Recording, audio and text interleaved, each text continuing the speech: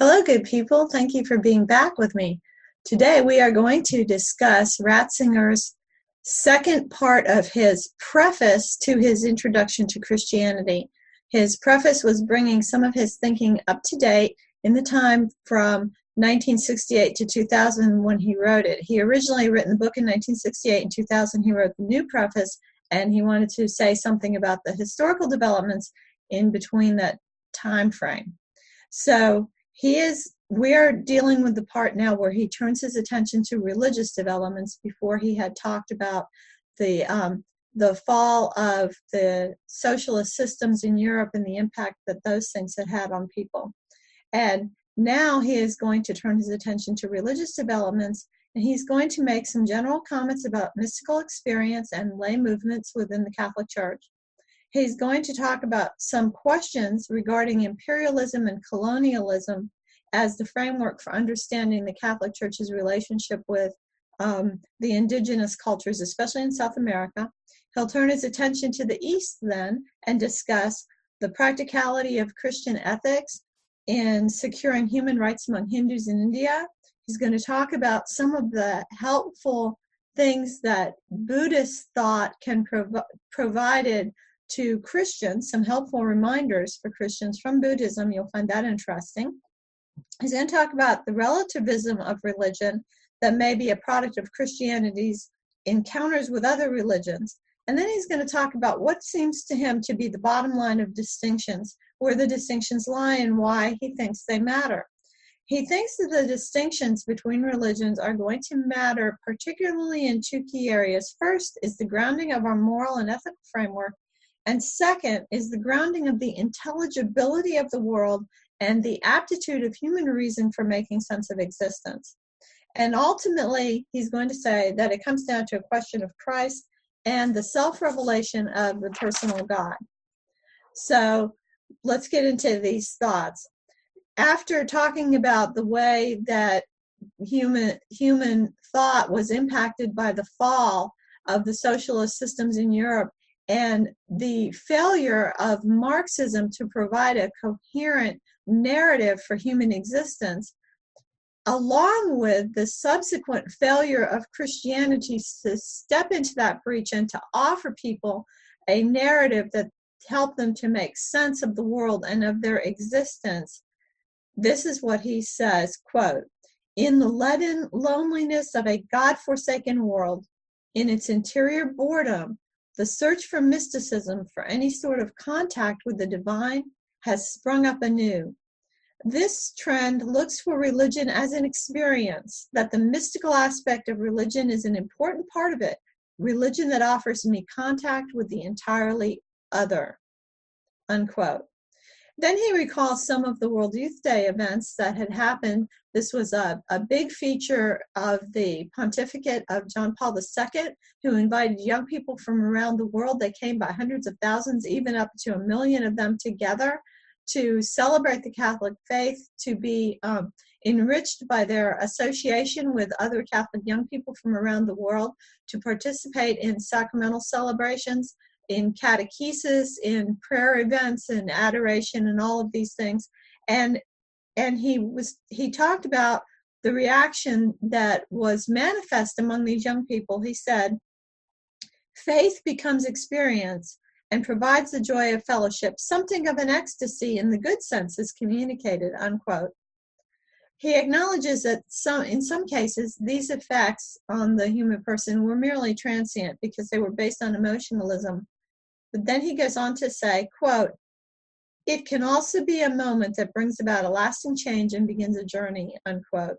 This ties in a lot with what John Vervaeke has been saying about personal transformation and the many encounters that people talk about when they talk to Paul Vanderklay, that once they have an encounter, a religious experience, it's not an end in itself, but it sets them upon a journey. Ratzinger also says, quote, "Similar things happen in the many lay movements that have sprung up in the last few decades. Here, too, faith becomes a form of lived experience, the joy of setting out on a journey and of participating in the mystery of the leaven that permeates the whole mass from within and renews it." Notice this phrase, lived experience, that he says. because the lived experience requires a community setting for the support of the journey that the individual person is going on. And you'll like this quote from Ratzinger. The future is made wherever people find their way to one another in life-shaping convictions, and a good future grows wherever these convictions come from the truth and lead to it, unquote. Now, in the another issue that he deals with in this preface is a criticism that is made of Christianity and its encounters with native people. Here's what he says. Quote, colonialism is said to be essentially bound up with historical Christianity, which was unwilling to accept the other in his otherness and tried to bring everything under its own protection. Thus, according to this view, the religions and cultures of South America were downtrodden and stamped out, and violence was done to the soul of the native. Now, he says that there are two different ways that this criticism is made. On the one hand, the criticism can be made basically saying that Christianity itself is kind of alienation for these people, that they should be liberated from it. They should go back to their traditional ways, to their traditional beliefs, and it is, in a sense, a rejection of them having even any contact with the West, that somehow or another that this is an oppression of them. And Ratzinger does definitely recognize that there have been injustices and there has been oppression of these people. But he also says that there is another viewpoint that can be made of this, of criticizing the way that the church or the way that the West or Christianity has dealt with these people. And that is to say that it's been an imposition of the European culture upon them, but that they can be Christians within their own culture. So the idea here is that these people have a genuine faith in God and in Christ that they have gotten from Christianity. This is a true belief of theirs that they have embraced and that belongs to them now. But that doesn't mean that they have to abandon everything about their culture and become essentially European because they have become Christian. When the faith took over Europe, it was enculturated. And so many of the cultural practices in the history of the Europeans were brought into the Catholic faith. These people have their own dignity, they have their own culture, and it is possible for the faith to be enculturated in their culture. It isn't a matter of that in order for them to become Catholic, they also have to become Europeans. So Ratzinger admits that many opportunities in terms of enculturation have been missed, and that there may still be many more, and that there's much work to be done in this area. One thing he does say is, quote, let us not forget, however, that those native peoples to a notable extent have already found their own expression of the Christian faith in popular devotions, that the suffering God and the kindly mother in particular have become for them the central images of the faith, which have given them access to the God of the Bible and has something to say to us today. Now, the next point that he talks about, the next thing he's going to discuss is the Eastern religions. And this would be looking at it from three intertwined issues: that of the question of the personal God, the view of the human person, and the view of the world. According to the Eastern religions, Ratzinger says, quote, the world has to be overcome as a source of suffering. Religion then points out ways to overcome the world, to free people from the burden of its semblance. So this word semblance means that what we're talking about is an illusion, that the world is an illusion, and it's a questioning of the reality of the world. With Hinduism, quote, the essential thing is the experience of identity. At bottom, I am one with the hidden ground of reality itself, the famous Tat Tvam Asi of the Upanishads. This differs from the Christian concept, of course, of the unique human soul that is individually created and which in existence continues forever.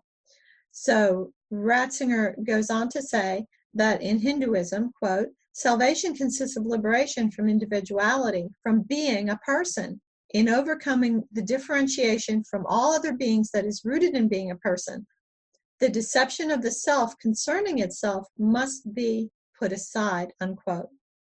Now, this difference in the way Christians view the human person and the realness of the person, that the person is not an illusion, makes a difference in many practical ways. And this is something that Ratzinger brings out where he says, quote, "Where there is no uniqueness of persons, the inviolable dignity of each individual person has no foundation either. In order to bring about the reforms that are now underway, the abolition of caste laws and of emulating widows and so on, it was specifically necessary to break with this fundamental understanding," means here the fundamental understanding of Hinduism, "and to introduce into the overall system of Indian thought the concept of person as it has developed in the Christian faith out of the encounter with the personal God." Now, you may not be aware that in Hinduism and all throughout India, for many centuries, there has been a practice of when men would die, their bodies would be burned on a funeral pyre, and their widows would be burned alive along with the dead body of their husband. In some cases, this was voluntary on the part of the women, but it's voluntary in the context of a great deal of social pressure, of there being no support for women without their husbands, of a religious idea that there was a great virtue and certain powers that belonged to a woman who would do this. So, and also even pressure from family members when a woman would inherit something from her husband, that, of course, if she's out of the picture, then that inheritance would go to other people. So all of these pressures would combine to make some women volunteer for this. But in many cases, it was not voluntary. The women were tied to the funeral pyres or pushed into the fires after they were lit. So it was a campaign throughout the 20th century to eliminate this practice throughout India. It was spearheaded by Christian missionaries, but also taken up by Hindu reformers as well. Ratzinger goes on to say, quote, "The search for the correct praxis for right action in this case has begun to correct the theory," unquote. So some of the theoretical underpinnings of Hinduism are being changed in its encounter with the Christian idea of the dignity of the human person, and that, of course, I'm sure you'll agree, is a good thing. Now we're going to turn our attention to a broader issues that are brought up by the encounter of Christianity with Eastern religions. Because although Christianity is never going to abandon the insistence that there's a personal God, the encounter with these mystical traditions of the East contains important reminders for us. Ratzinger says, quote, "It cannot be disputed there have been and there are false superficial ways of understanding God as personal," unquote. So what he's saying here is that when we say that God is personal, we can be thinking of it in a very superficial way and really trying to apply our human understanding of what it means to be a person to God, and that this is not right, because he reminds us that the Fourth Lateran Council says that all speech concerning God is always, that all speech concerning God is, we have to understand, is different from God. Our concept of God is not God, all right? And so God is always infinitely greater, the Fourth Lateran Council says, infinitely greater than anything that our speech can say about God or any thoughts that we can have about God. And we should not mistake our concept of God for God.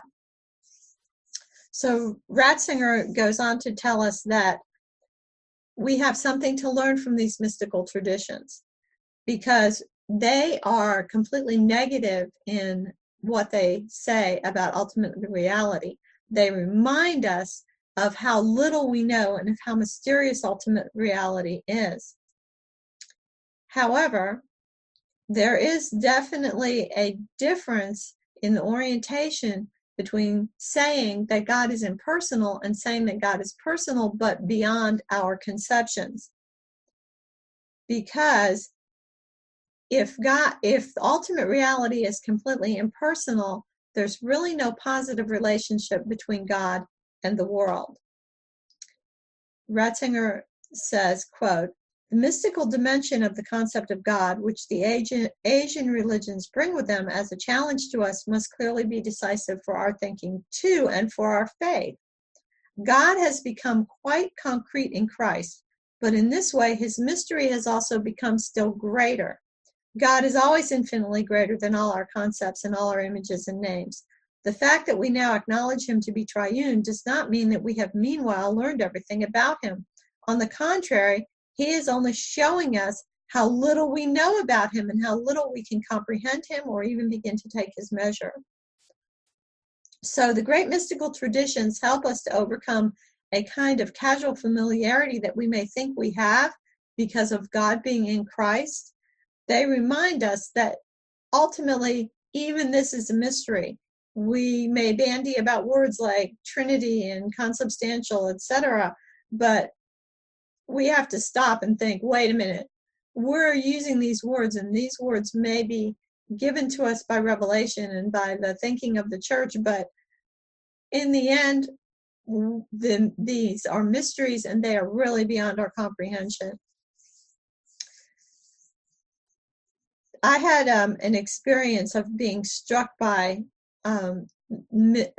this easy familiarity that I had developed towards something in the Christian faith myself. A few years ago, there were some pictures on the news of some men that ISIS had captured, and ISIS was crucifying them. And I remember seeing that and just feeling so sickened by the sight of that, and then realizing, wait a minute, I see a crucifix with Christ on it every time I go to church. In fact, I have crucifixes in my house. I see them every day, and I'm not sickened by the sight of Christ on that cross. Why not? Because I've developed this kind of familiarity with this great mystery of the sacrifice of the Son of God. And so that just shows that we can become almost immune to how great and mysterious our own religion is. Speaking of the horrors that are visited by one human upon another, that brings up the question of theodicy. And that's perhaps our most compelling mystery, the question of why God allows evil. Ratzinger says, quote, "After all, God's answer to Job explains nothing. Rather, it sets boundaries to our mania for judging everything and being able to say the final word on the subject. And it reminds us of our limitations. It admonishes us to trust the mystery of God in its incomprehensibility." Now, that quotation from him reminds me of something that Pope John Paul II said. This was in a book of interviews with him called Crossing the Threshold of Hope. And the interviewer asked him about this question of why God permits evil. And John Paul II said, "It is the propensity of sinful man to attempt to judge God. And God's response to that has been to come to earth and place himself completely at the mercy of human judgment, so that when we look at the cross, we see our judgment of God." That's quite an answer. So, besides a salutary reminder about the incomprehensibility of God, there's another effect of the encounter of Christianity with Eastern religions, and that is the tendency to relativism.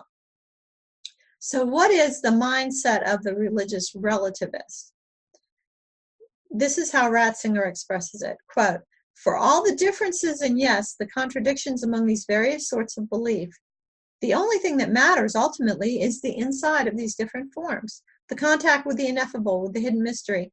And to a great extent, people agree that this mystery is not completely manifested in any one form of revelation, that it is always glimpsed in random and fragmentary ways, and yet is always sought as one and the same thing, that we cannot know God himself, that everything that can be stated and described can only be a symbol. This is nothing short of a fundamental certainty of modern man, which he also understands somehow as his humility in the presence of the infinite."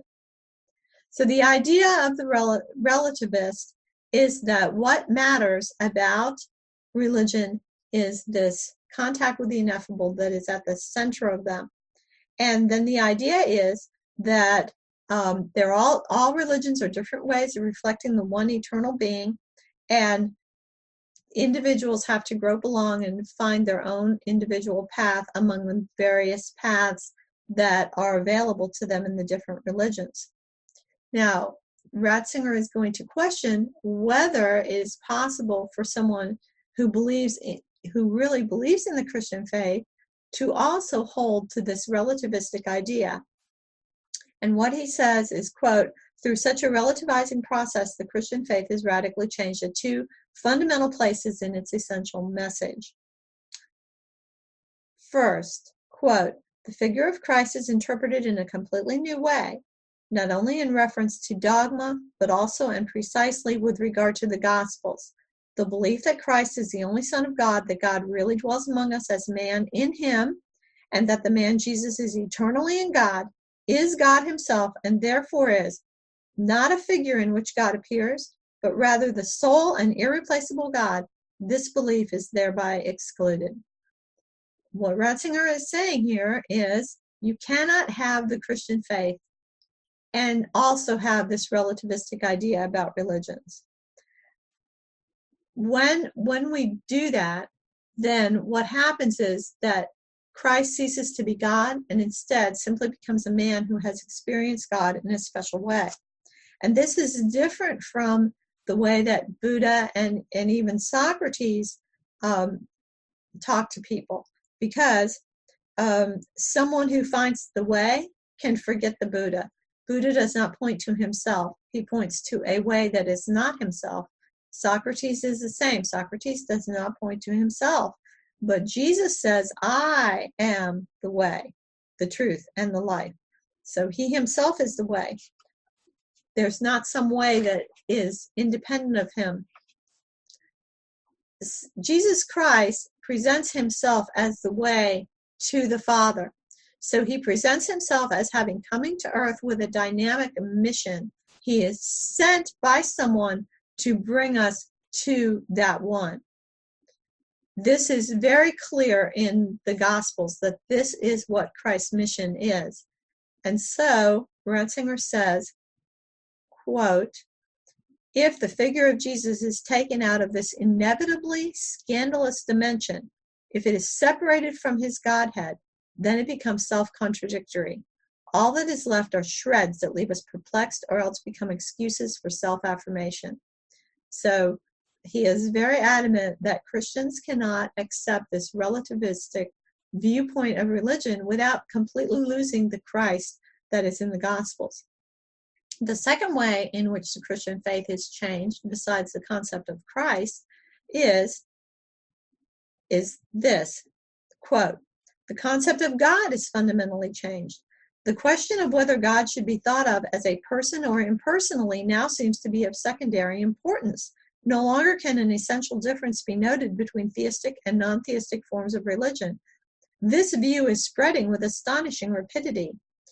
Even believing and theologically trained Catholics who want to share in the responsibilities of the Church's life will ask the question as though the answer were self-evident. Can it really be that important whether someone understands God as a person or impersonally? Unquote. Okay. This comment from Ratzinger makes me remember a statement that Richard John Neuhaus, who's the late editor of the magazine First Things, once said. He said that he thought it was a propitious time for the church to open up ecumenical dialogue with the Jesuits. I'm just going to leave that stand there. Okay. But Ratzinger goes on to say that this idea, which is the idea that we're being very broad-minded, and that in this way we're not going to alienate people of other religions, is really, in a way, an excuse for us that we don't have to encounter the same Jesus Christ that is in the scriptures. He goes on to say, quote, but when we separate Christ and God, behind all this effort, there is also a doubt as to whether God is at all capable of being so close to us, whether he's allowed to bow down so low. The fact that we do not want this appears to be humility, but Romano Guardini correctly pointed out that the higher form of humility consists in allowing God to do precisely what appears to us to be unfitting and to bow down to what he does, not to what we contrive about him and for him. So in the end, what Ratzinger is contending is that the relativizing of religions, it strikes at the heart of the biblical faith, and not only for Christians, but also for Jews. Though he goes on to make this admission, he says, quote, "Of course, the fact that God is personal is not mentioned in the Bible using that term." So how do we overcome that objection? He goes on to say, quote, "But it is apparent, nevertheless, inasmuch as there is a name of God. A name implies the ability to be called on, to speak, to hear, to answer." Well then, what does this God, this personal biblical God, give us? This personal God that Ratzinger is insisting on. Well, Ratzinger would have us consider two areas where the impact of having a personal God is very significant. And the first one we're going to consider is what he says about ethics and morals. Quote, "God, who is the creator and declares himself in his creation, also gives direction and measure to human action." So that would be judgment, right? "We are living today in a crisis of moral values, which by now is no longer merely an academic question about the ultimate foundations of ethical theories, but rather an entirely practical matter. The news is getting around that moral values cannot be grounded in something else, and the consequences of this view are working themselves out," unquote.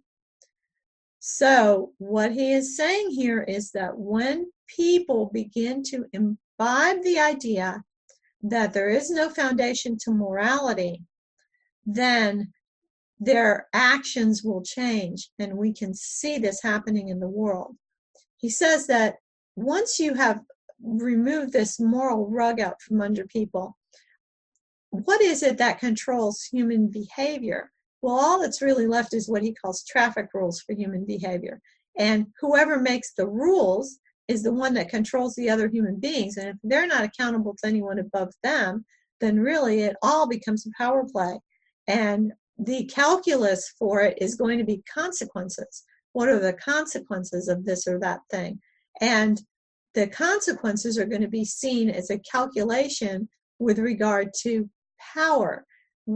In the end, if all I'm looking at are the consequences in this life of my behavior and not accounting the inviolable human dignity of other persons, then ultimately the consequences I'm going to be concerned about are going to be the consequences for me. What's it going to get me?